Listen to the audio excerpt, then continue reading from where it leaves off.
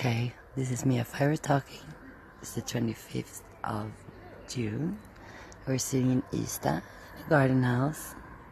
It's really warm to be Sweden. It's like 32 degrees, probably never happened. It's almost full moon today, so we're gonna go for a swim later. It's gonna be really nice. I'm here with Sona, and she's gonna read a really beautiful text here for you guys in Swedish. So listen carefully.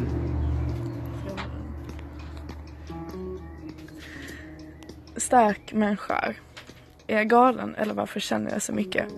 Ibland lutar svaret mer åt att jag tror att jag är galen eller att jag i alla fall håller på att bli det. Andra dagar är jag kaxig och tänker att jag varken håller på att bli galen eller är överkänslig, utan att det är alla andra som är underkänsliga. Men inget av det är sanning. Thank you.